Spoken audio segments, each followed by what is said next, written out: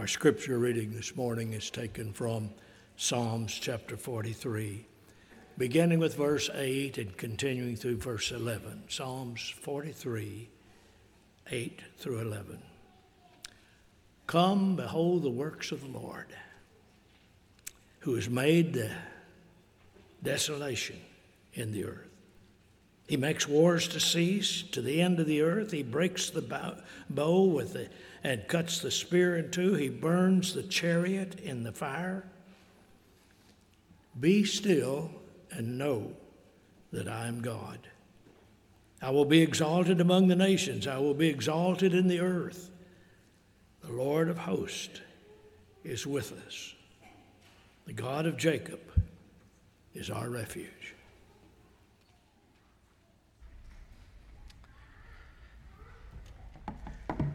I want to begin this morning with a little informal survey. I want you to raise your hand if someone has ever mispronounced your name. Okay? Now you can put your hands down. Now let's take it another way. Raise your hand if you've ever been called by the wrong name. All right? One more question. Raise your hand if you've ever been called by the wrong name and you did not correct the person that called you by the wrong name. Now, raise your hand if you've ever been called by the wrong name in front of your spouse and your spouse didn't correct the person. Just me? Years ago when Sarah and I were dating, her grandmother passed away and I went with her and her family to the funeral. We had to spend the night in her grandparents' house because they lived far enough away that it was too much of a drive.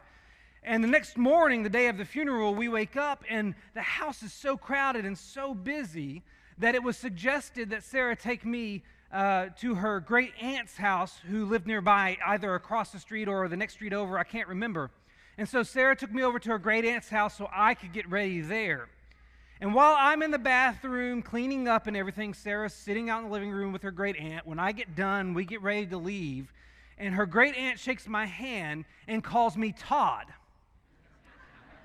And I just turned and looked at Sarah because I didn't know if I heard her correctly, and I got one of those looks. You know those looks you get from your spouse that says, "Don't do it. Don't do it." And I got one of those looks, and we're just dating. We're just dating at this point, but I got the "don't do it" look. And so I ignored it. We get outside, and come to find out, the whole time Sarah was sitting in the living room with her great aunt was calling me Todd, and not once did Sarah think to correct her. And as I remembered the story, I thought this happened just a couple of months into our dating life. And so I was telling Sarah about it this morning, and she goes, "No, honey, we had been dating for 2 years at that point." So we're 2 years into our relationship, and she doesn't correct her great aunt who is mispronouncing my name. And all I can think is, a year after that, we got married. And I can just imagine her great aunt sitting out in the auditorium as we're getting married, wondering where that wonderful, sweet fellow named Todd went a year ago. But what's funny about that is, looking back, I am horrible with names. I am one of the world's worst at remembering people's names, and some of you have experienced that. I have tried many different methods and strategies for trying to improve my name remembering skills. It just doesn't happen. I can meet you, you can tell me your name, and then we can have a conversation, and I'll remember where you're from, I'll remember what school you went to, I'll remember what occupation you have, but I can't remember your name. And so I'll introduce myself to people 5, 6, 7, 20 times because I'm trying to remember that name. And I understand, both from personal experience and from my own flaw in this realm, that is difficult. Because knowing someone's name communicates important things. Knowing someone's name communicates a level of intimacy that's above just being in the same room with them. And knowing someone's name communicates some degree of value you place on the relationship that doesn't exist when you don't know who they are. Names matter, and we understand that. That's why we've been spending this summer studying the names of God. Because we want to know God better. We want to know God more intimately because He knows us the most intimately. And we want to know our Father. So we've been examining these names, and today we come to what is quite possibly the most prominent name of God outside of His personal name, Yahweh. It's the name YAHWEH Sabaoth. Now, you see that and you might think that's Yahweh Sabbath. No, this is YAHWEH Sabaoth. And it's different. This name is so prevalent in the Old Testament that you'll find it just under 300 times. You'll find it primarily in the prophets. For example, it will appear in the book of Isaiah 62 times, the book of Jeremiah 79 times, the book of Zechariah 53 times, the book of Malachi 24 times, and in the book of Haggai, which is just 2 chapters long and has less than 40 verses, this name will appear 14 times. For some reason, this is the name that became dominant among the prophets. And yet it's a name that's easily overlooked. In fact, one of the books I've been using as research for this particular sermon series doesn't even have a chapter on this name because it's just not that well known of a name. But the name YAHWEH Sabaoth means Yahweh of hosts, or as your English translations will most likely translate it, Lord of hosts. But what does that mean? In its most general sense, that term Sabaoth means a mass or a multitude of people or things. So, for example, in the Bible, this term is occasionally used in reference to the stars, such is the case in Genesis chapter 2 and verse 1, where we're told the heavens and the earth were finished and all the host of them. Of course, there are other times, there are some occasions that this term Sabaoth is used in reference to the angels in Scripture as well, to the host of heaven. And so you have, for instance, Psalm chapter 103, verse 20 and 21, where David said, "Bless the Lord, O you, His angels, you mighty ones who do His word, obeying the voice of His word. Bless the Lord, all His hosts, His ministers who do His will." In Psalm 103, hosts is a reference to the angels. But the term is most often used throughout the Bible to refer to a group of fighting men or to an army. Such is the case in 2 Samuel chapter 20 and verse 23, where it simply says, "Now Joab was in command of all the army of Israel." You see, this word Sabaoth, it refers to a mass or a multitude of people or things. And so sometimes it'll be stars, sometimes it'll be angels, sometimes it'll be armies. And while the military connotations, both in reference to the Israelite army and the heavenly army of angels, dominate the use of this term throughout the Bible, I don't think that the battlefield concept, the victory in battle concept, is the primary focus of this name of God. I agree with one author who said the important thing about this name for God is that whatever it is, whether it be armies, angels, or stars, it indicates that Yahweh reigns over all things, both on earth and in heaven. And that leads me to see this name not as one that communicates victory, but one that communicates hope. You know, the first appearance of this name is actually in 1 Samuel chapter 1, and we'll look at that in just a moment. But I think it's based on events that actually happen in Joshua chapter 5. So if you'll turn to Joshua chapter 5 with me, I want you to notice something that happens there. It's in Joshua chapter 5, particularly verse 13 through 15, where we read these words. "When Joshua was by Jericho, he lifted up his eyes and looked, and behold, a man was standing before him with his drawn sword in his hand. And Joshua went to him and said to him, 'Are you for us or for our adversaries?' And he said, 'No, but I am the commander of the army of the Lord. Now I have come.' And Joshua fell on his face to the earth and worshipped and said to him, "What does my Lord say to his servant?" And the commander of the Lord's army said to Joshua, "Take off your sandals from your feet, for the place where you are standing is holy." And Joshua did so. End of story. Now, nowhere in this story does it use that word Sabaoth. The reference to army and armies is not a use of that term.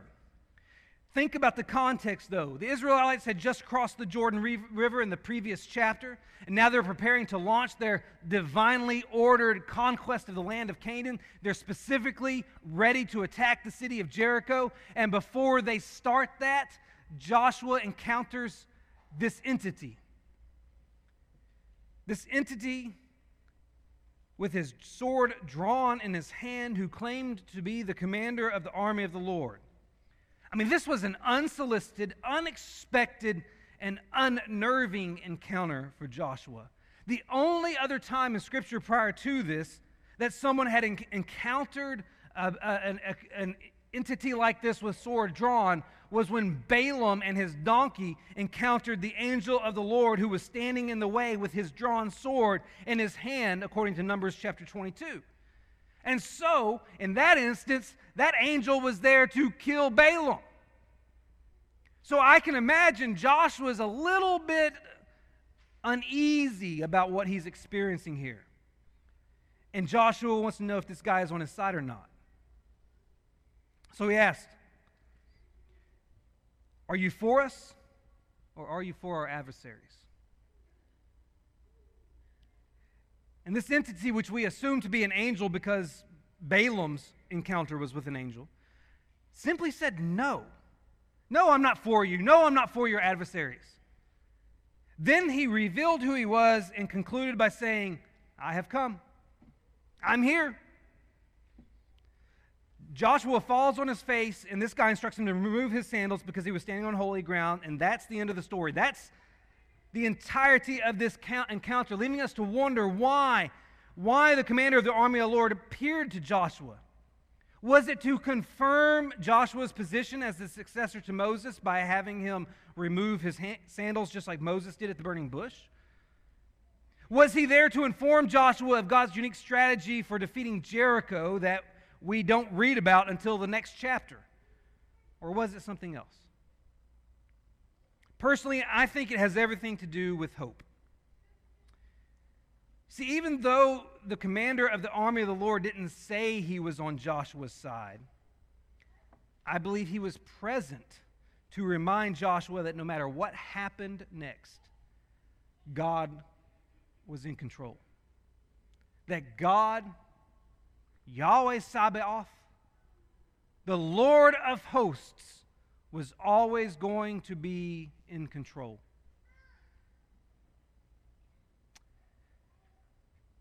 And I think the same thing happened in 2 Kings chapter 6. In verse 15 through 17, when Elisha and his servant awoke to the Syrian army surrounding their town. And when Elisha's servant saw that army encamped against them, he asked, "What shall we do?" And Elisha's response in verse 16 was this: "Do not be afraid, for those who are with us are more than those who are with them." Then Elisha prayed and said, "O Lord, please open his eyes that he may see." So the Lord opened the eyes of the young man, and he saw, and behold, the mountain was full of horses and chariots of fire all around Elisha. YAHWEH Sabaoth showed up with his hosts and protected Elisha. The ability to see the army of Yahweh protecting them was intended to give Elisha's servant hope, because it meant that God was in control. You know what? I think the same thing, this same idea about YAHWEH Sabaoth being a name that propels hope, is alluded to in Matthew 26. In the Garden of Gethsemane, after Peter cut off the ear of the high priest's servant, Jesus instructed him to put his sword away. And then in verse 53 of Matthew 26, Jesus said, "Do you think that I cannot appeal to my Father, and he will at once send me more than 12 legions of angels?" Jesus didn't call on those angels, but he could have. And I think that was a reference to the angelic army of Yahweh intended to instill hope in Peter, because it meant that God, Yahweh Sabaoth, the Lord of hosts, was ultimately in control, even though it didn't seem like it. See, I think the name Yahweh Sabaoth is intended to communicate hope in life's most hopeless moments.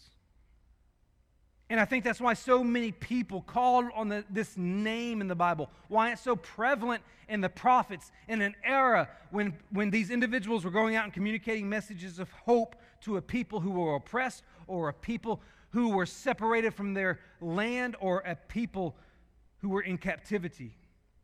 So I want to share with you, with the rest of our time, a couple of occasions when Yahweh Sabaoth was approached by people and what that means for us.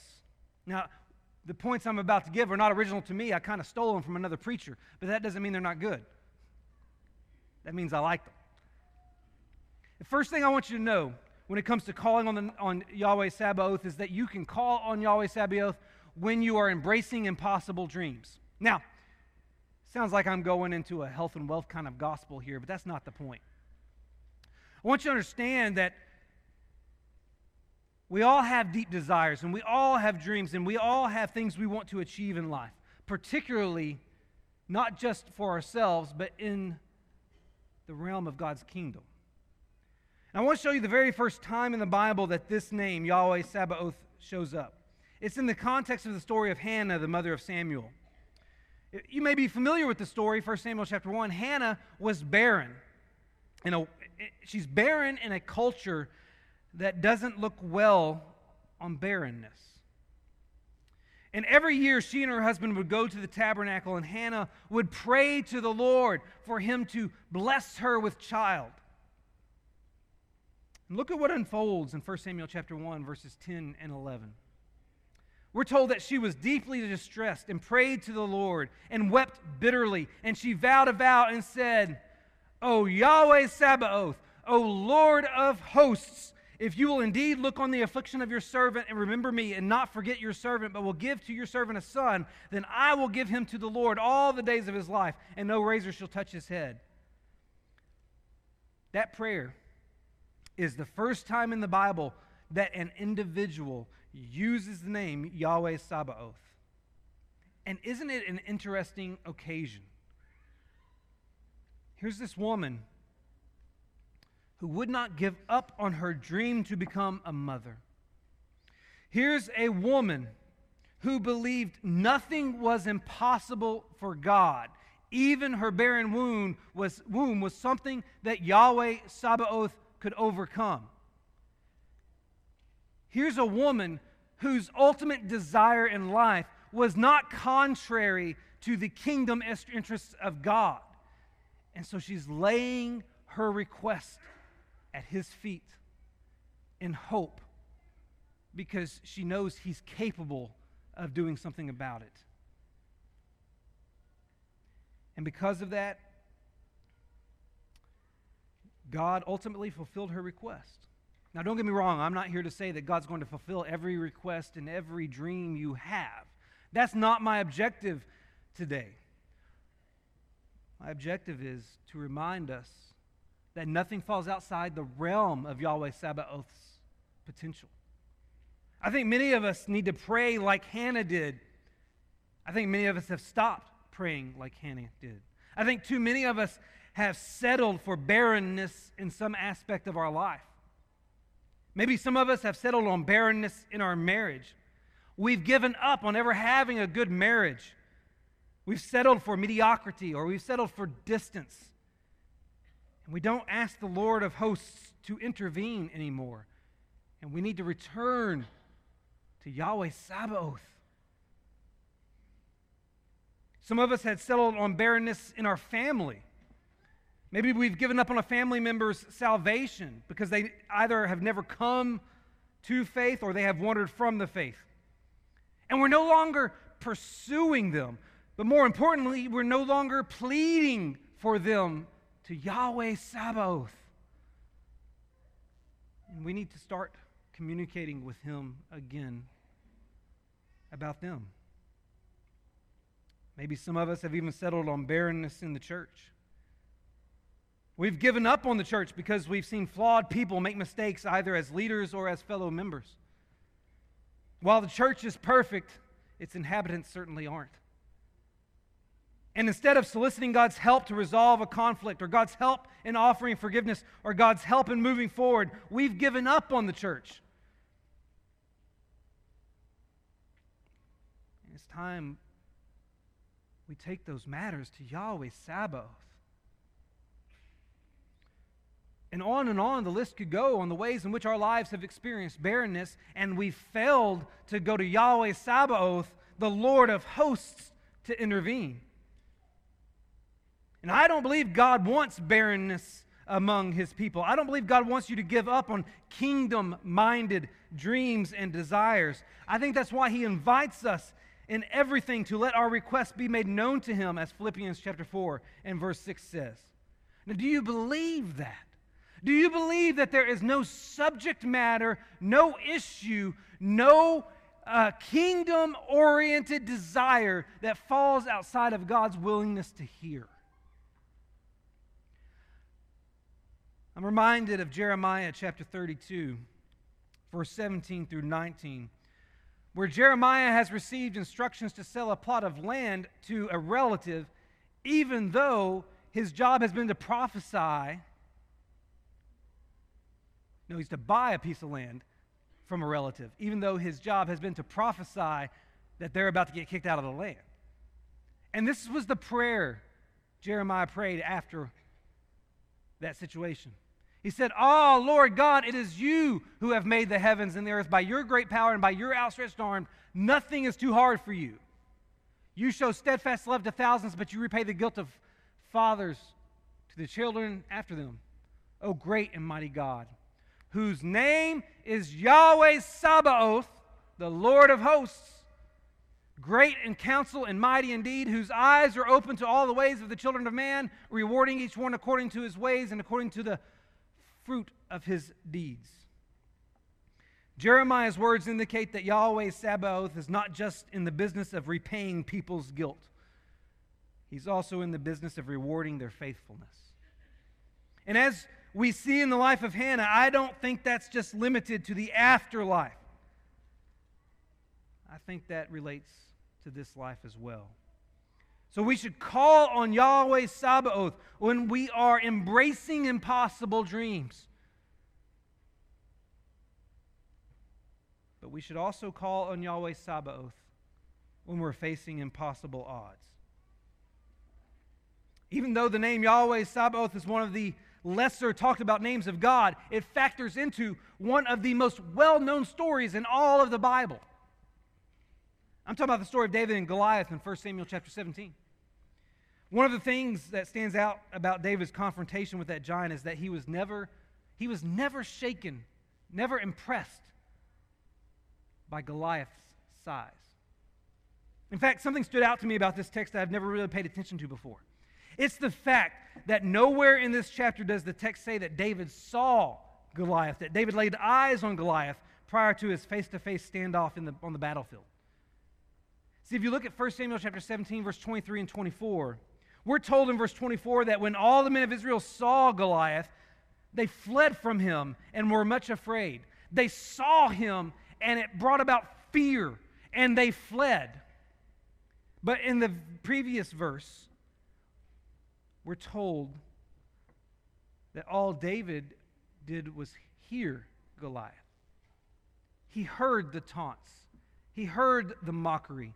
He heard Goliath, but the text never says he saw him.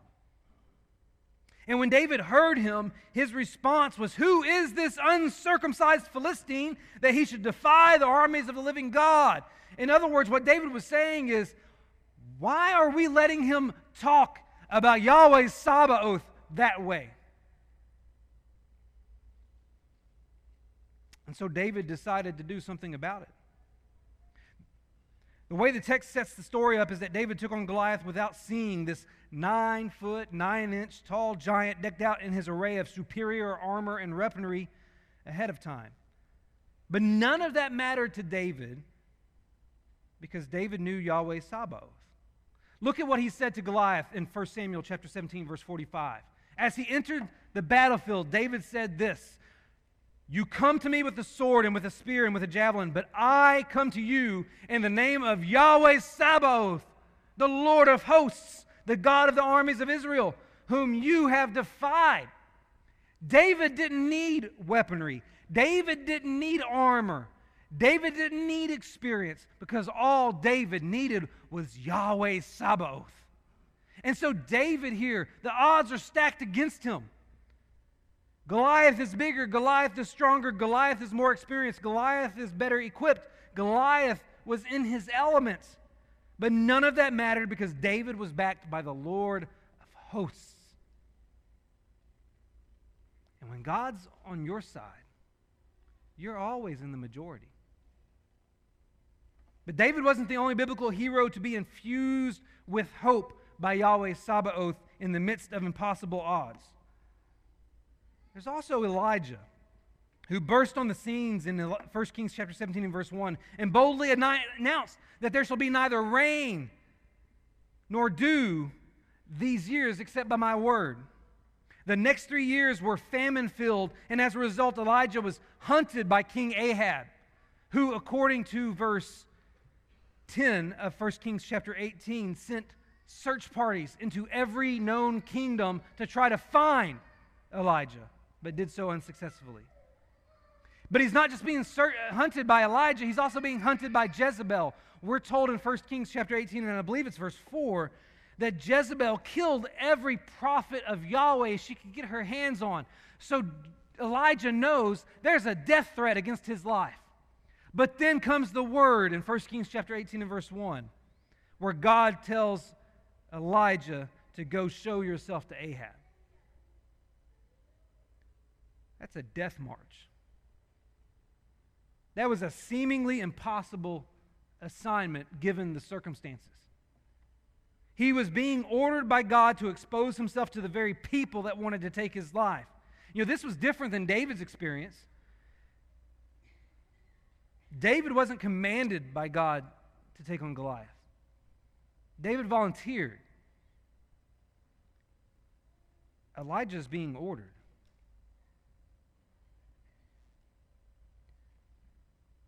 But like David, Elijah faced his giant without hesitation. And he did so because he knew that Yahweh Sabaoth was with him. Look at what he told Ahab's servant when he arranged for that meeting with the king in 1 Kings chapter 18 and verse 15. As Yahweh Sabaoth, the Lord of hosts, lives, before whom I stand, I will surely show myself to King Ahab today. Elijah wasn't afraid, just like David wasn't afraid, because Elijah knew that Yahweh Sabaoth was on his side. The odds were stacked against Elijah, just like they were with David. Ahab was powerful, Jezebel was vindictive, and Elijah was outnumbered. But none of that mattered, because Elijah was backed by the Lord of hosts. And when the Lord of hosts is on your side, you're always in the majority. You're always more powerful. You're always on the winning team. And that should give you hope that no matter what giant you must face or what challenge you must take on, you can do all things through Yahweh Sabaoth, who gives you strength. Yeah, I know it doesn't say Yahweh Sabaoth in Philippians chapter 4, verse 13. But isn't it true? You can do all things when the Lord of hosts is behind you. You know what that means? That means you can overcome that addiction you've been plagued with because Yahweh Sabaoth is on your side. That means you can fix your marriage because Yahweh Sabaoth is on your side. That means you can abstain from sexual immorality because Yahweh Sabaoth is on your side. That means you can stand up for biblical morality even in the midst of cancel culture because Yahweh Sabaoth is on your side. That means you can talk to your neighbor or your coworker or your relative or your friend about Jesus Christ because Yahweh Sabaoth is on your side. There is no assignment, no task, no responsibility, no challenge you can't face, because Yahweh Sabaoth, the Lord of hosts, has got your back. And some of us need to remember that, because all too often we cower instead of confront. And we need to remember that you can do all things through Yahweh Sabaoth, who gives you strength. Now, I know what some of you are thinking. I just took a verse that was written about Christ in the New Testament and inserted a name of God from the Old Testament, and that shouldn't be allowed. I also make up words, so there we go. But I feel justified in inserting Yahweh Sabaoth in this text, because the prophets would use the name Yahweh Sabaoth in reference to Christ. For instance, in Isaiah chapter 44 and verse 6, Isaiah says, "Thus says the Lord, the King of Israel and his Redeemer, the Lord of hosts. I am the first and I am the last. Besides me, there is no God." That reference to a Redeemer. Who is that ultimately a reference to?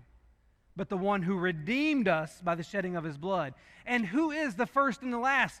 Jesus would use that title 3 different times in the book of Revelation in reference to himself. There's also Isaiah chapter 54 and verse 5, where Isaiah said, "For your Maker is your husband, the Lord of hosts is his name, and the Holy One of Israel is your Redeemer, the God of the whole earth he is called."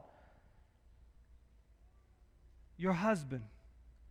Who is it that's identified as the bridegroom throughout the New Testament? Is it not Christ in the parable of the 10 virgins, as well as the allusion to the marriage supper of the Lamb in Revelation?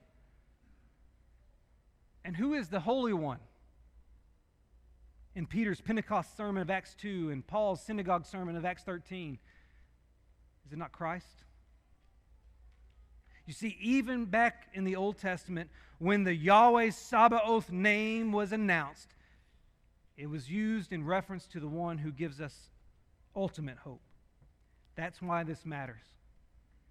Because Yahweh Sabaoth is a name that communicates hope, and our hope is ultimately found in Jesus Christ, the one who died and the one who rose. In fact, Paul will argue in Ephesians chapter 2 that there is no hope apart from Christ.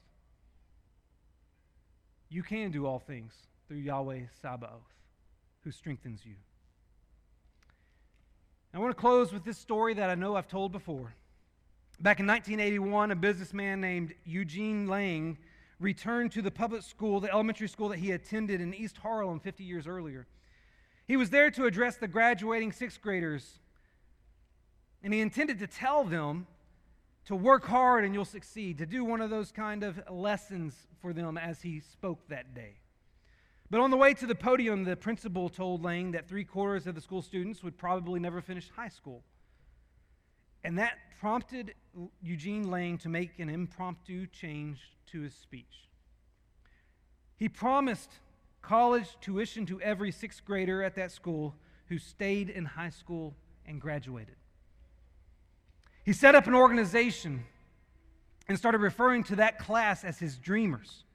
There were 61 original dreamers that worked with his organization, and of those 61, 54 remained in contact, and more than 90% of those earned their high school diplomas or GEDs, and 60% went on to college. That's a dramatic increase from the stats that existed before.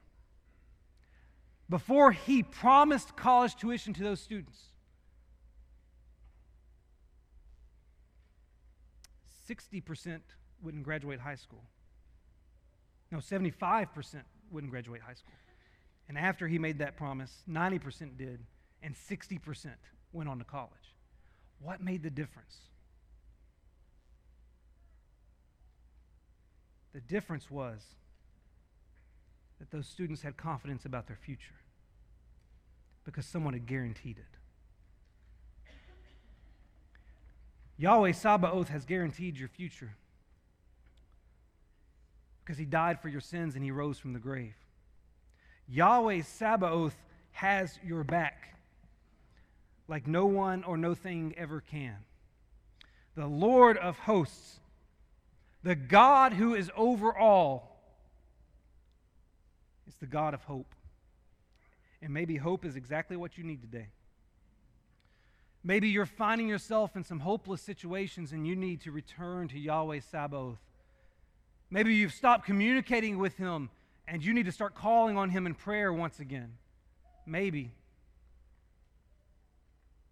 you've never come to know YAHWEH Sabaoth.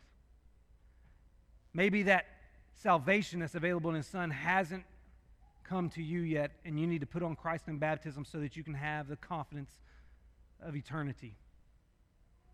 Whatever your need is this morning, we offer the invitation, and we invite you to come whilst together we stand and sing.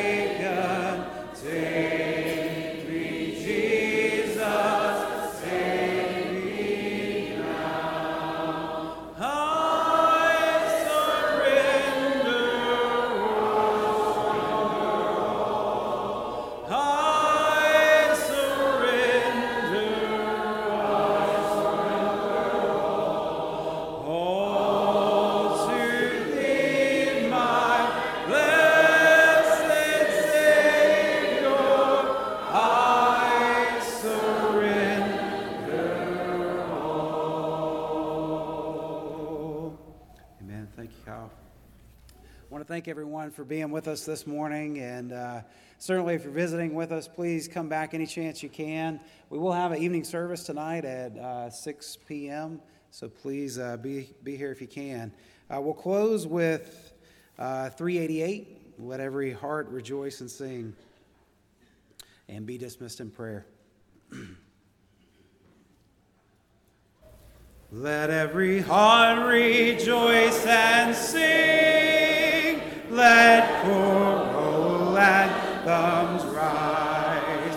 The aged men and children bring to God your sacrifice.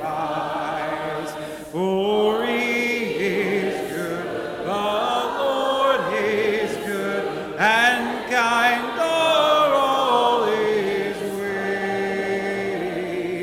Songs and honor sounding loud, the Lord Jehovah's praise.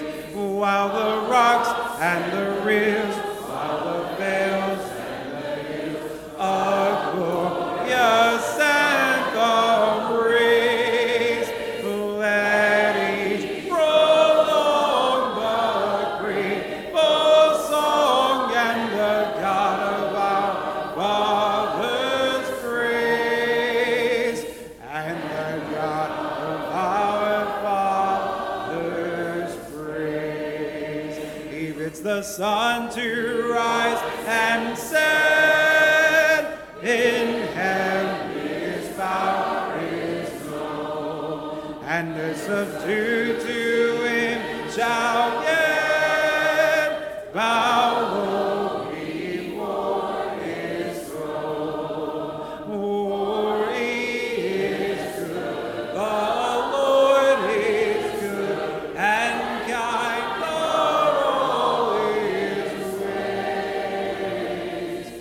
Songs of honor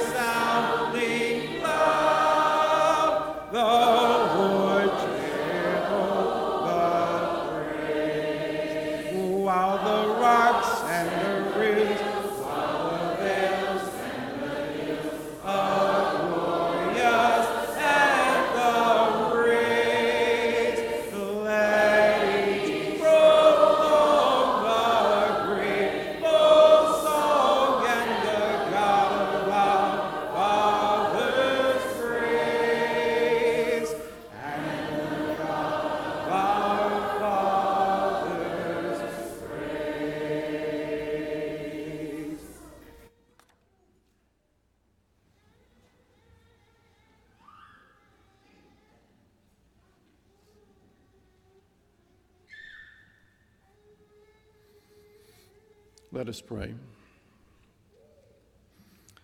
Our Father, what a joy it is to have assembled together with our family this day, to be able to hear your word proclaimed and to have our souls fed spiritually by that word that gives us life. Thank you, Father, that we have the opportunity to come before you and to give praise to you and to sing to you the songs that help ourselves to remember who you are and what you do for us. And Father, we thank you that you are always with us, and that in every time and need of life that we have, that you are with us. And help us to, Father, that we might remember every day as we begin the day and end the day, that you are with us, and that you love us, and that you are there to help us in this walk of life that we go through. And we pray, Father, that we every day will place our hand in your hand and walk with you, and to find the joys and the values and the blessings that come from you. And for all these things, Father, we are so grateful that you have brought them into our life. Be with us today as we continue this day, and help us to remember who you are and the love you have for us. In Jesus' name we pray, amen.